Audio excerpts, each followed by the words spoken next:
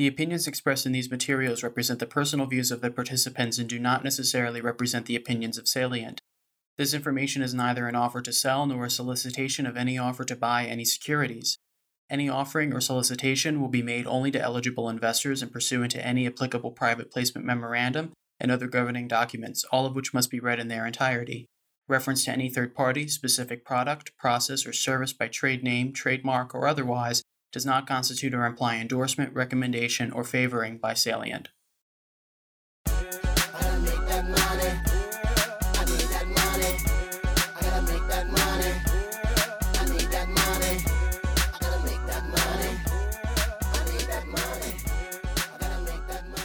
Hello, everyone. Welcome back to the Epsilon Theory podcast.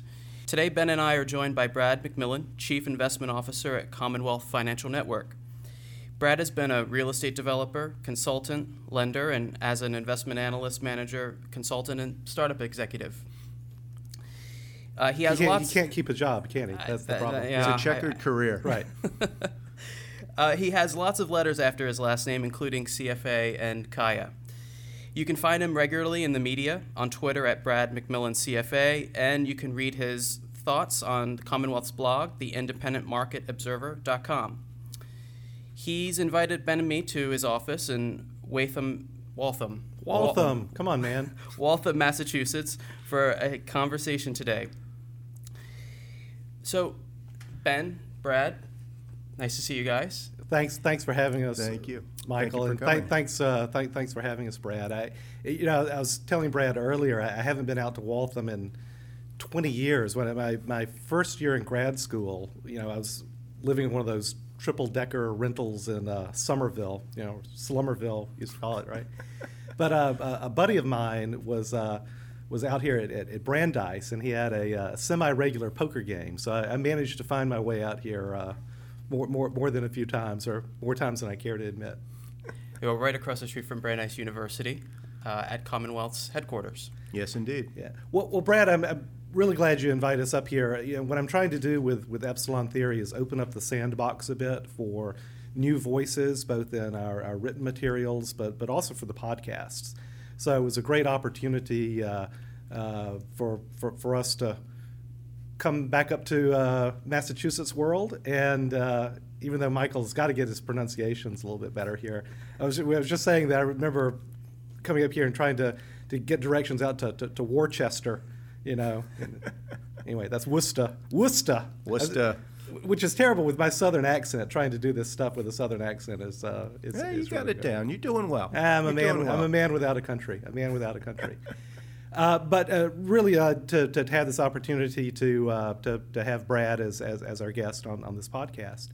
So, what the game plan for this conversation is we want to talk about first a topic that's near and dear to Epsilon Theory hearts everywhere, which is the role of narratives in markets. So, Brad, you've got a wonderful perch here at Commonwealth to see markets and the way that stories flow through and about both with the investment advisors, with the clients, the end investors, and really get a sense of how that's worked over the years. And where I want to take this conversation ultimately is talk about the role of a narrative and stories in our business, the business of financial advice. Because this is a strand that I really want to try to develop as we started this on the last podcast, talking about the changing role of expertise in our society, right? Whether we're talking about expertise in the terms of financial advice, medical advice, legal advice, political advice, it's all changing, and I don't think for the better. But let's start with that conversation about narratives and markets. So Brad, you start off. Give us a sense of kind of the perch you have here, right, in terms of what you see and how you've been involved in this and where you see the role of narrative in markets, any similarities of the past and what you see going on. Well, first of all, I totally agree that narrative drives far more of what's going on than is commonly perceived. And I actually first ran into the concept many years ago. There's an author named Terry Pratchett Sure. who writes comic fantasy. Oh, yeah. Love Terry, yeah. I first ran into the notion of narrative causality. In other words, the human psyche is such that if a story happens a certain way enough times, it becomes impossible for it to end any other way. And, this is obviously in his universe, but I looked at that and I kept looking at it, and it really spoke to me. Because at the time, narrative causality, doing what I do, what you do, really has a lot of overlap, because to a large extent, perception determines reality in the markets, at least for a good long time. Yeah. Can I just tell two Terry Pratchett stories? Because I'm so glad you actually brought this guy up. It's Love Terry Pratchett. One of my favorite authors as well, right? So you're right about this notion of narrative causality, or I think he's right, and I'm glad you brought this up. But what also strikes me is that there are only a finite number of stories. Great point. Right? There are a lot of them. It's a big number, but there's only a finite number of stories. And that, I think, is really impactful when you start to think about, what I'll call non-human intelligences, what people call artificial intelligences, where it's now possible to read, measure those finite numbers and to hold all those stories in one, non-human brain, so to speak. So I'm getting way off the topic with that, right? But here's my favorite Terry Pratchett quote, where he's trying to talk about or describe the differences between American society and European society. And he said, in his mind, the biggest differences can be explained by simple observation that a European listens to something you say and he says, wow, I really don't understand what you're saying. What's wrong with me? Whereas the American says, I really don't understand what you're saying. What's wrong with you? And I just felt that was such a great dichotomy, and I think very true. So a man of much wisdom, I think, Mr. Pratchett. Absolutely, and I was very sorry to see him pass away. And just to tie that quote, which I love, into the narrative, there's a fundamentally different narrative between American capitalism and European capitalism, which is reflected in that quotation. Mm-hmm. Not just in the capitalism, but in the society that raises it. And I think you've seen that certainly come out in the financial crisis. The U.S. actually was much more biased to take action with the assumption that the problem was not with us, but with the system, so let's change the system. Europe took much longer to get there. I would also argue Japan is in that same place. So that's a great way to look at a meta-narrative determining actual macroeconomic policy. Fantastic, Brad. I think that's so right. And in my sense, is still that the epicenter of whatever crisis will come, or systemic shock for markets, my sense is the epicenter is the European banking system. To your point, because I don't think it was ever, I won't say that our system was fixed, but it was never addressed, to the same degree, with the same sense of urgency that our system, those issues were addressed. Well, I think you're absolutely right. And I would also argue, if you look at Japan, I think you have two models here. Mm-hmm. You have the American narrative where, okay, it's broken, it's not our fault, it's a system, we're going to fix it. And you have the Japanese narrative where we as a society have done this, and therefore we're not going to change it that much, because if we do, it implies that we as society are somehow flawed. And they can get through that because they have this huge social cohesion. So they're willing to live with the consequences of that. Now, in Europe, you have the collision of these two narratives where you don't have a unified polity that will allow them to live through the consequences, but you also don't have the determination to make those changes. And that's where the crack-up's going to come. So I agree with you. Wow, that's a great point. So I've often thought about the homogeneity of Japanese political culture as actually being a source of great strength for them, where they can stay the course in this path that you're describing. And I think a big part of the notion of the concept of European identity was trying to create a similar touchstone, a similar foundation for a common notion of identity. And we're seeing how that's just falling apart between our, before our eyes. To go briefly off topic, just for a second. We can't go off topic. We're all good. Yeah. Not that we ever do that. I just finished a wonderful book called Post-War. It's a history of, obviously, post-war Europe. And I can't remember the author, and it's quite long, but it's probably the best introduction for an American, at least for this American, that I've read to really give a sense of how Europe came to where it is today, culturally and socially. And one of the things that I found most interesting was it was much more a history of ideas, of narratives, as it will, than I thought it was going to be. But by the end of the book, you could see how that history of ideas wrapped intimately into where we are right now and where we're going. And it's something you don't normally get in a work of history. So I recommend that book highly. That's fantastic. I'm definitely going to check that out. I think this plays in pretty nicely with something we were talking about before we started the podcast, and that was not to date our podcast or anything, but we've got the first round of the French elections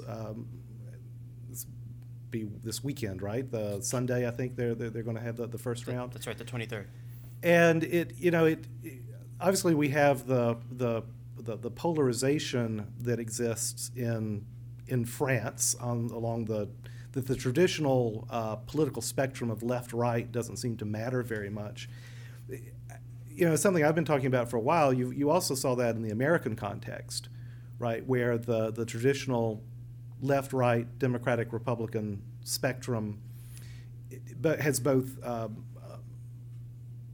I'll use the $10 phrase, a bimodal distribution, right, where you don't have a single peak in the middle, where you have a majority of people essentially in the middle, but instead you've got two distinct majorities, but they're either to the left or to the right. But I don't even think that does it justice, right, because that left-right spectrum doesn't mean as much in terms of being code for your party affiliation or who you're going to vote for. And I don't think you have to look farther than the success that Bernie had on the Democratic side and the success, obviously, that the Donald had on the Republican side, neither one of whom I think fits neatly on a left-right spectrum or a traditional left-right spectrum, at least as it's expressed in the United States. But I think you're seeing the same thing in Europe, right, where you're seeing this surge with Mélenchon and from the far left, but speaking to an anti-status quo movement that Le Pen from the far right similarly speaks to.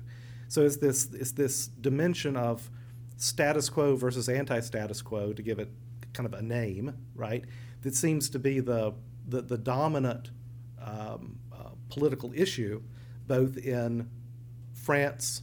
I'd say also you saw this in Brexit, you saw it in the Italian referendum, but certainly in the U.S. vote. And I think it's when the models shift like this, I think that yields a lot of difficult nights for people. In political sense, it's mostly both academics and media who are involved with, how do I shape or create or report the story around politics, because the old stories don't work as well anymore. But it's also true for markets, right, that our old stories, whether it's talking about what the Fed can do, should or shouldn't do, the role of fundamentals in stock prices and the like, those old stories don't work as well anymore. And so it's I think part of our goal is to figure out, well, what are the new stories that or at least being adopted without losing the fact that there's a lot of truth in these old stories that tends to get lost sometime. That was a rambling introduction on this, but I'd love, Brad, from your perch, and we'll talk a bit more about Commonwealth and what a substantial perch you do have here, right? But to give us a sense of how you've seen, whether it's in politics, whether it's in markets, kind of I won't call it the death of the old stories, but the transition from these old stories to new stories in markets. What have you seen? Does this remind you of any times in the past? Where would you kind of assess this right now? Well, I think if you look at stories, where do stories come from? Stories come from society, from a vision of how people interact with each other, of how people view the world. And as such, I mean, the dominant story in any given time is going to change. What you're talking about politics is essentially a story that's changing from we care about policy because this determines who we are to it's not so much about policy, it's about where we are in the economy. It's almost a class issue, which we've never really had in the U.S. And that's a very different story. So to look at where the story is coming from gives us some clues as to where the story needs to be changed, and per your point, as investors, what is necessarily going to happen to that story. Now, for example, the U.S. story, because let's focus on U.S. markets because that's what I know best. The U.S. story is based on growth. It's based on continued improvement in the living standards of most people. It's based on this kind of progressive narrative. Everybody does better. I'll add also mobility, both class mobility, labor mobility. That's a big part of the American story also, I think. Exactly right. There's a story that where you're born does not determine where you end up. And that's been an eroding story. And it's not just the story, because stories come from the underlying reality. So we now have to look at this and say, okay, what does it mean as investors if what the story is changing, if people's expectations are changing from continued growth, continued improvement? I think there are several takeaways from that, but let me just highlight a couple. The first would be, if the expectation of continued growth is starting to erode, so ultimately will expectations for growth and the willingness to pay for growth. So I think over time, that's going to have an effect on interest rates, as we've already seen potentially. If we expect lower growth going forward as a society, rates have to go up less. Well, Brad, let's stop on that for a second, because that pertains directly to our business of thinking about markets. There's absolutely been a premium placed on secular growth now for the last easily 5-6 years, probably 7 or 8 years, right? So what we've seen is that companies, sectors that embody secular growth, not cyclical, but secular growth, technology being the prime example of that, but not the only one, they've commanded and driven excess returns versus, I'll call it, traditional value. But why is that? That's because we're not getting growth from anywhere else. That's Obviously, right. people are going to have to go to where the growth is. Exactly. If growth is rare, a premium is going to be paid for that growth, which is why those sectors and stocks have done better. But we've seen it now about 3 times in the past 5 years where you've seen a sharp reversal in that. It's proved to be temporary. And what I mean by reversal is a reversal in the story that we are now off to the races again with real growth in the United States. And when that happens, when that story shifts back to the old story, as you're, I think, absolutely accurately portraying it, well, what happens then is that value stocks, they do well relative to growth stocks, because if growth is now less rare, a more ubiquitous thing, well, then I want to buy stuff that's been beaten down, right? Yeah. The value. We've seen this narrative change quite recently. We saw it change immediately after the election in November, right? So when people talk about the Trump trade, what they're talking about, I think, and you see this reflected in interest rates, you see it reflected in the equity markets, you see it reflected in risk assets, period, is this notion that, we're back to the old story of robust secular growth in the United States. We'll take care of that through tax cuts, through regulatory reform, through infrastructure build, right? So we'll get that would be I don't know if you get real growth from that, but you get from that last, right? But you get growth, and so we saw about a month and a half where value outpaced tech growth, those stocks significantly. Interest rates spiked, right? But now it seems that we're going back to we're now resuming our regularly scheduled entertainment, right? Where that Trump trade seems to be coming off. But when people talk about the Trump trade, I think a better way to express it is just as you're describing. It's that the story, and it seems temporarily, but let's talk about whether it's temporary, reverted back to the old American story in the way that gets reflected in our capital markets. I would certainly agree with that, and I think that's kind of the longer-term stories that are playing out. You know, we do have solid economics reasons for believing that growth has slowed and will continue to be slow, demographics, slower productivity growth. But at the same time, it will take the story a while to adjust to that. Yep. And people are going to continue to sell the higher growth Well, story. people want to believe. Absolutely. I want to believe. That's what the best stories do. Not only do they give you what you want to believe, they also give you a path towards actually getting to where you want to go. And that, unfortunately, is what's missing at the moment. But I think the other thing that's at play here, at least in my mind, you asked about narratives I'm seeing. We're starting to see more and more investors looking to take more risk. Mm-hmm. Not a majority yet, but you can see the trend clearly going in this direction. We have investors saying, well, the S&P is doing this. Why aren't I doing better? So, and particularly given this spike in confidence, the reversion of the old story, there's a sense that, okay, we've had 10 tough years, although actually the past several years have been pretty good. Yeah. We're still digging out of a hole, but it's pretty good. And they're going to say, okay, it's different this time. And if you were to ask me what one story I would say right now is starting to gain traction, it would be it's different this time. I look back to 1999. I've been giving talks recently saying now looks like a lot like 1999, and I've got a lot of things to show that. But at the same time, that's the most powerful example of narrative causality, potentially, that I can see right now. That can become a self-fulfilling prophecy, and it has been over the past 5 years as far as the market goes. Yeah, the stories do build on themselves. You're exactly right, and I, there's so many strands to pull out of what you just said.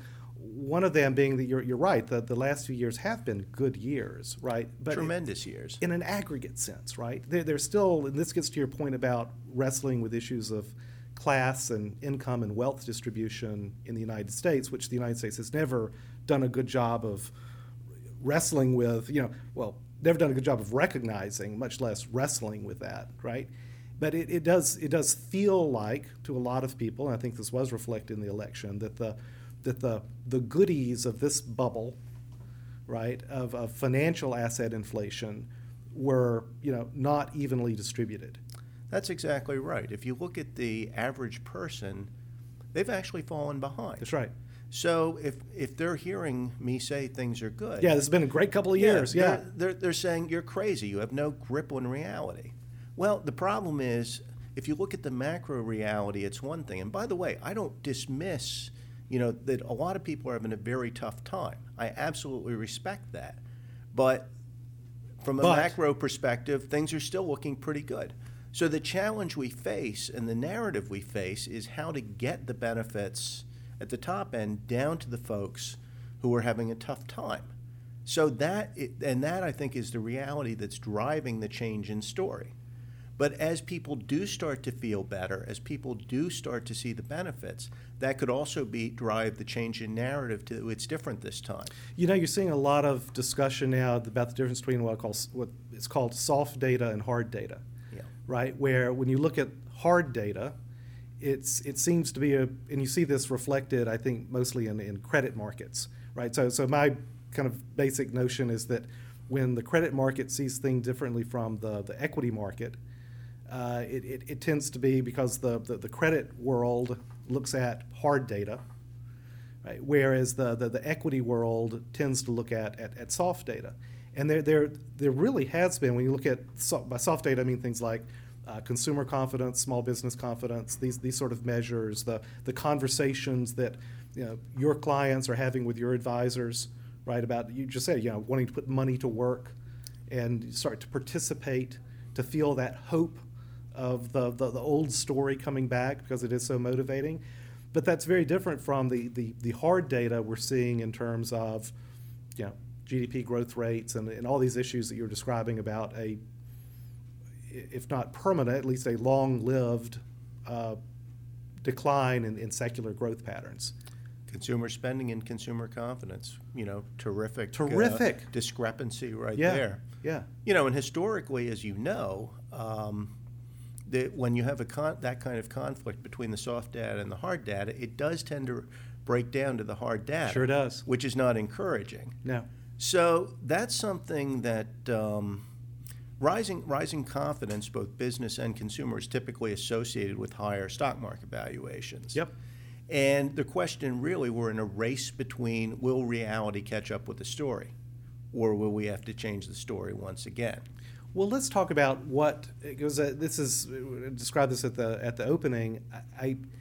I'm fascinated by this issue about how we in our business of financial advice wrestle with this, right? Because on the one hand, and you just said it, right? So on the one hand, the soft data numbers that are very positive suggest that the path forward in equity markets is a good path, right?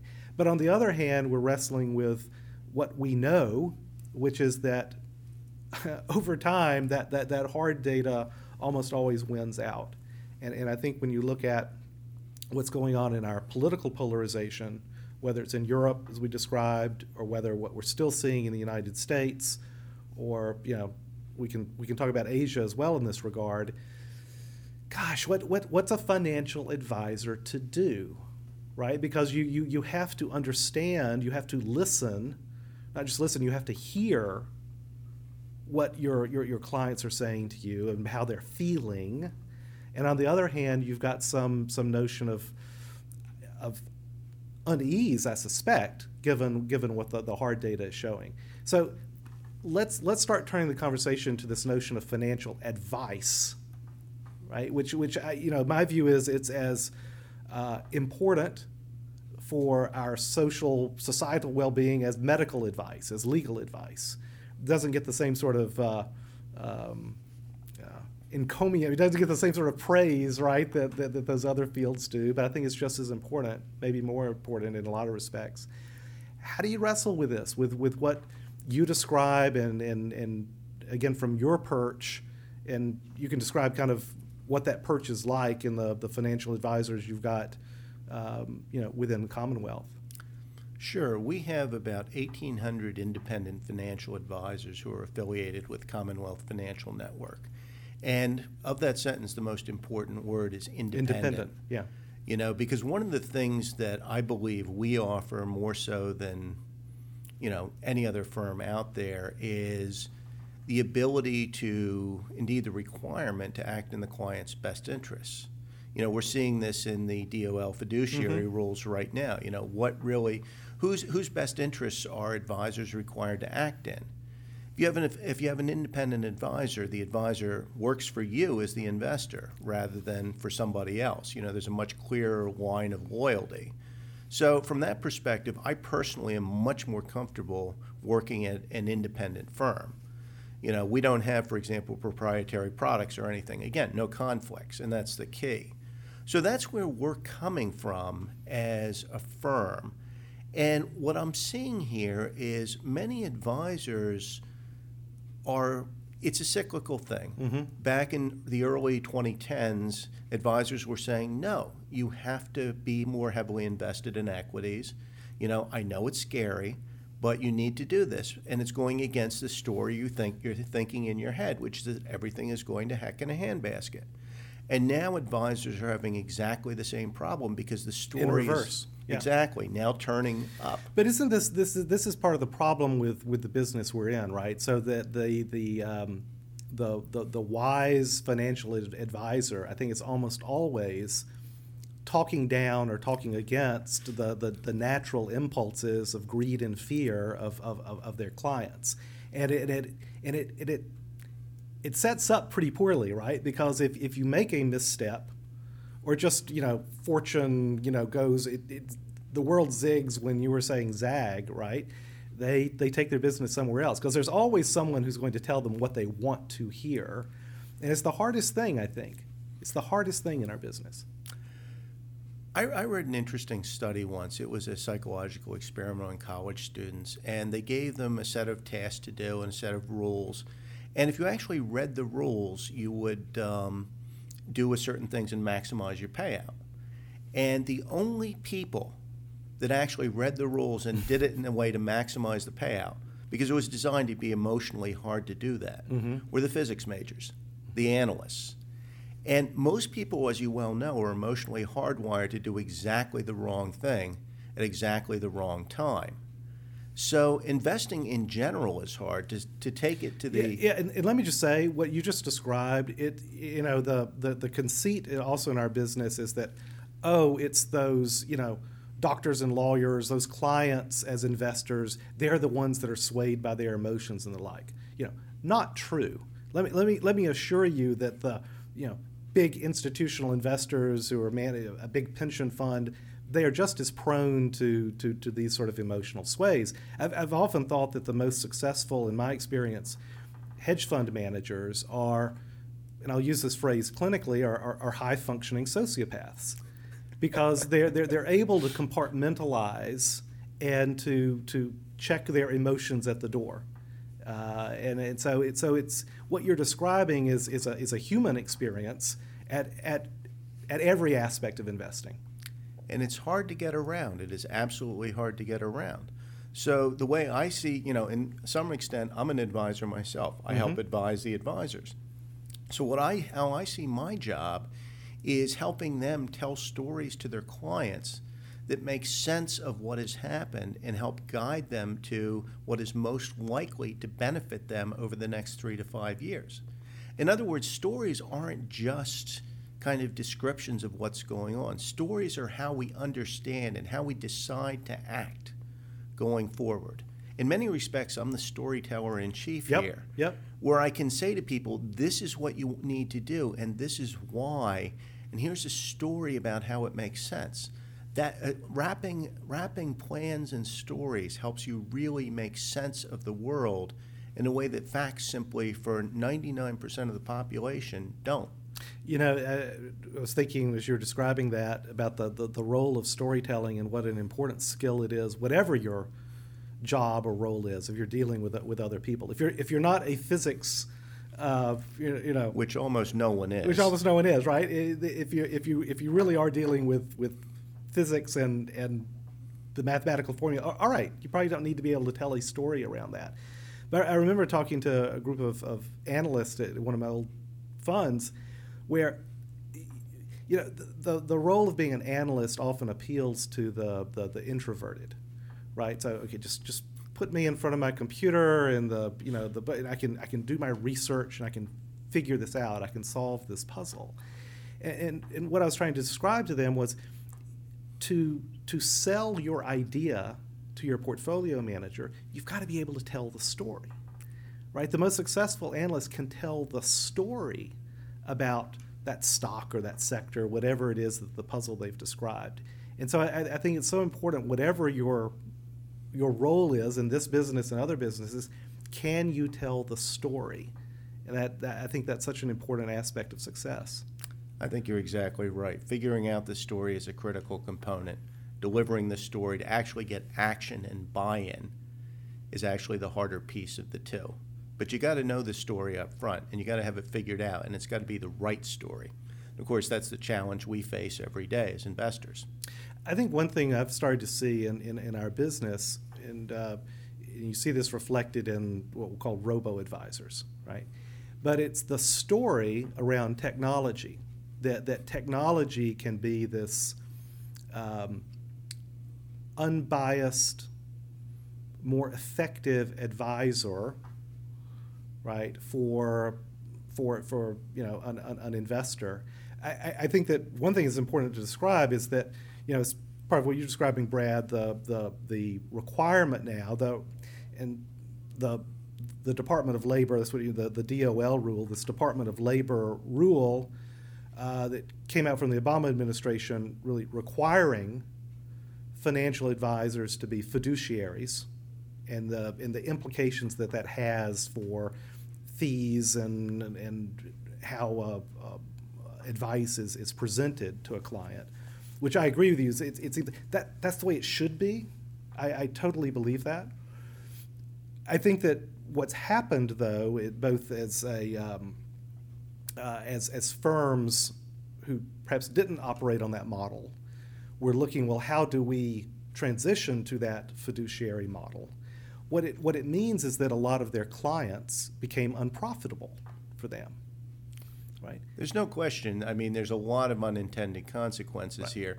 And by the way, I think the intention behind the DOL rule was beyond criticism. Correct. I think the implementation of the rule Absolutely. could be a lot better. And this is the point I was trying to make, because as these clients became unprofitable, if you move to a fiduciary rule, what does that firm do? They basically fire the client and say, oh, you should use this robo-advisor, use the computer, right? We'll use automation to, again, try to keep the client, but do it at a margin where we can still keep them, right? It is these unintended consequences and the uses of technology, not necessarily to provide a greater good, but the use of technology to improve the profit margins for firms that have to deal with these regulatory changes. I don't disagree with you, but let's take a more charitable interpretation of that. I mean, I could take exactly the same set of facts and say, okay, these people still need my help as an advisor. I need to be able to help them. This is a way to use technology to make it more efficient so that I can continue to help them at a price they can afford to pay. Because I think the real question here, the real robo-question, is does a human advisor add value? And I think from my perspective, the answer is unquestionably yes, because it's not about the math, as you just said. Right. It's about your ability to make the right decisions. And that's where advisors can add value. They should use robos. They should use robos as guides. But you also have to have a person in the loop. I think that what's important about technology, and I think that's the promise of this new generation of technology, it really does provide a good tool for humans to ask better questions of markets and information. And I think that's the promise, and we'll see how much of the reality that actually achieves. I think that's very well expressed. I like that a lot, actually. I'm probably going to steal that at Good. some point. It's steal away. But I think the interesting thing to me about technology is, and bang with what you were saying, it's a tool. I mean, a lot of the stuff that's coming out today, I mean, one of the talks I'm giving right now for a lot of reasons is, this is 1999 2.0. But looking at that, I look at the robos, I look at the technology, I look at some of the young people who are coming to me with startup ideas that they want to, bounce off me and see what I think of it. And I say to them, I think of the E-Trade baby. Yeah. I think of the Motley Fool back in 1999. Yeah. For people who are old enough to remember this, there was a sense that this is easy. This is easy. That if I have the information, it's really not that hard. And that's true, as long as things are going up. There's a lot fewer day traders in 2005 than there were in 2000. And I suspect that's exactly what we're going to see. From a market's perspective, it's been a great several years. But at some point, unless it keeps going up, and who knows, I could be wrong, it could, at some point the game's going to get a lot harder. Well, you've made this distinction, I've read you make this distinction between information and knowledge. Right? So information is pervasive and cheap today, but knowledge, expertise isn't. And I think that the hope, at least the hope I have, and I know hope isn't a strategy, but I'll say it anyway, right, is that the promise of AI, right, of this technology, is that it can provide a knowledge tool for humans, for experts, for financial advisors to make better and still profitable business activities with their clients, so that we don't lose them, so they're not foisted off into a two-class system, but so it still makes sense both for our business to, as they said in The Godfather, after all, we are not communists, right? To still make a profit while doing good by providing the expertise. Well, that's the thing. I mean, it's really, at the end of the day, about the service to the customer. Are we really helping people? Within that context, the tools are almost irrelevant. And what I find interesting is a lot of the narrative around technology and finance goes on two different axes. One is helping the average investor. That's typically an allocation and remodeling Yep. package. That's what people mean when they refer to as robo-advisors. And there you have a gap between the human's ability to stay the course and the robo's ability to just keep doing the right thing. Mm-hmm. Setting aside for the moment all of the assumptions that are baked into the robos, which inevitably come from people, so I'm not sure that really counts as artificial intelligence. A better example of what you're talking about are some of the automated trading systems, the high-frequency trading systems that are battling it out. And that, I think, actually points to some of the limitations of non-human intelligence, simply because it becomes an arms race exactly the same as it was for people. But instead of people, you've got robots fighting. Yeah, no, that's so right. And to me, it's the difference between big data, right, which is a race to, if not a bottom, to some asymptotically, minute differences, right, that with greater and greater expense to try to achieve, versus what my colleague calls big compute, right, which is this notion that let's try to use the computing power as a tool to make better decisions, right, principally for what you just described, the allocation issues, right, because this is something that we've been writing about in Epsilon Theory for a while, particularly my colleague Rusty Gwynn, about what matters and what doesn't matter. It's what matters much less is picking this stock versus that stock. What matters much less is, this sector versus that sector. What matters much more is how much risk works for you in your allocation across all these different asset classes and investment opportunities that one has. Now, I think it's that advice that, whether it comes in a human shell or a machine shell, that's the most important advice that we can give to our clients. Totally agree with that, because that ultimately is what determines success or failure over time for the client. And certainly, if you look at some of the interesting work that's being done, there was a Go championship recently, where the computer program won 10 years ahead of what had been expected. Right. But what was most interesting about that tournament to me was there were a couple of occasions when the computer did something, took a strategy, made a move that everyone, every human expert watching, said, "Oh my God, where did that come from? That's a terrible move. What a blunder." Yeah, how could the programmers have let that happen? But it turned out to be a game-winning move. And that's the kind of non-human thinking that you're talking about, which can really add value. Yeah, I think you're right. Well, listen, this has been a great conversation, Brad. I mean, we started off with some sense of despair, but I think we found, I hope, some hope. And it's a conversation I'd like to keep going. As always, we've got difficult times, we've got real issues, but we're going to be okay. We're going to be better than okay. We're going to do great. I hear it. Thanks, guys. Brad, it's great meeting you. Look forward to talking to you guys again. Thank you. See you guys next time.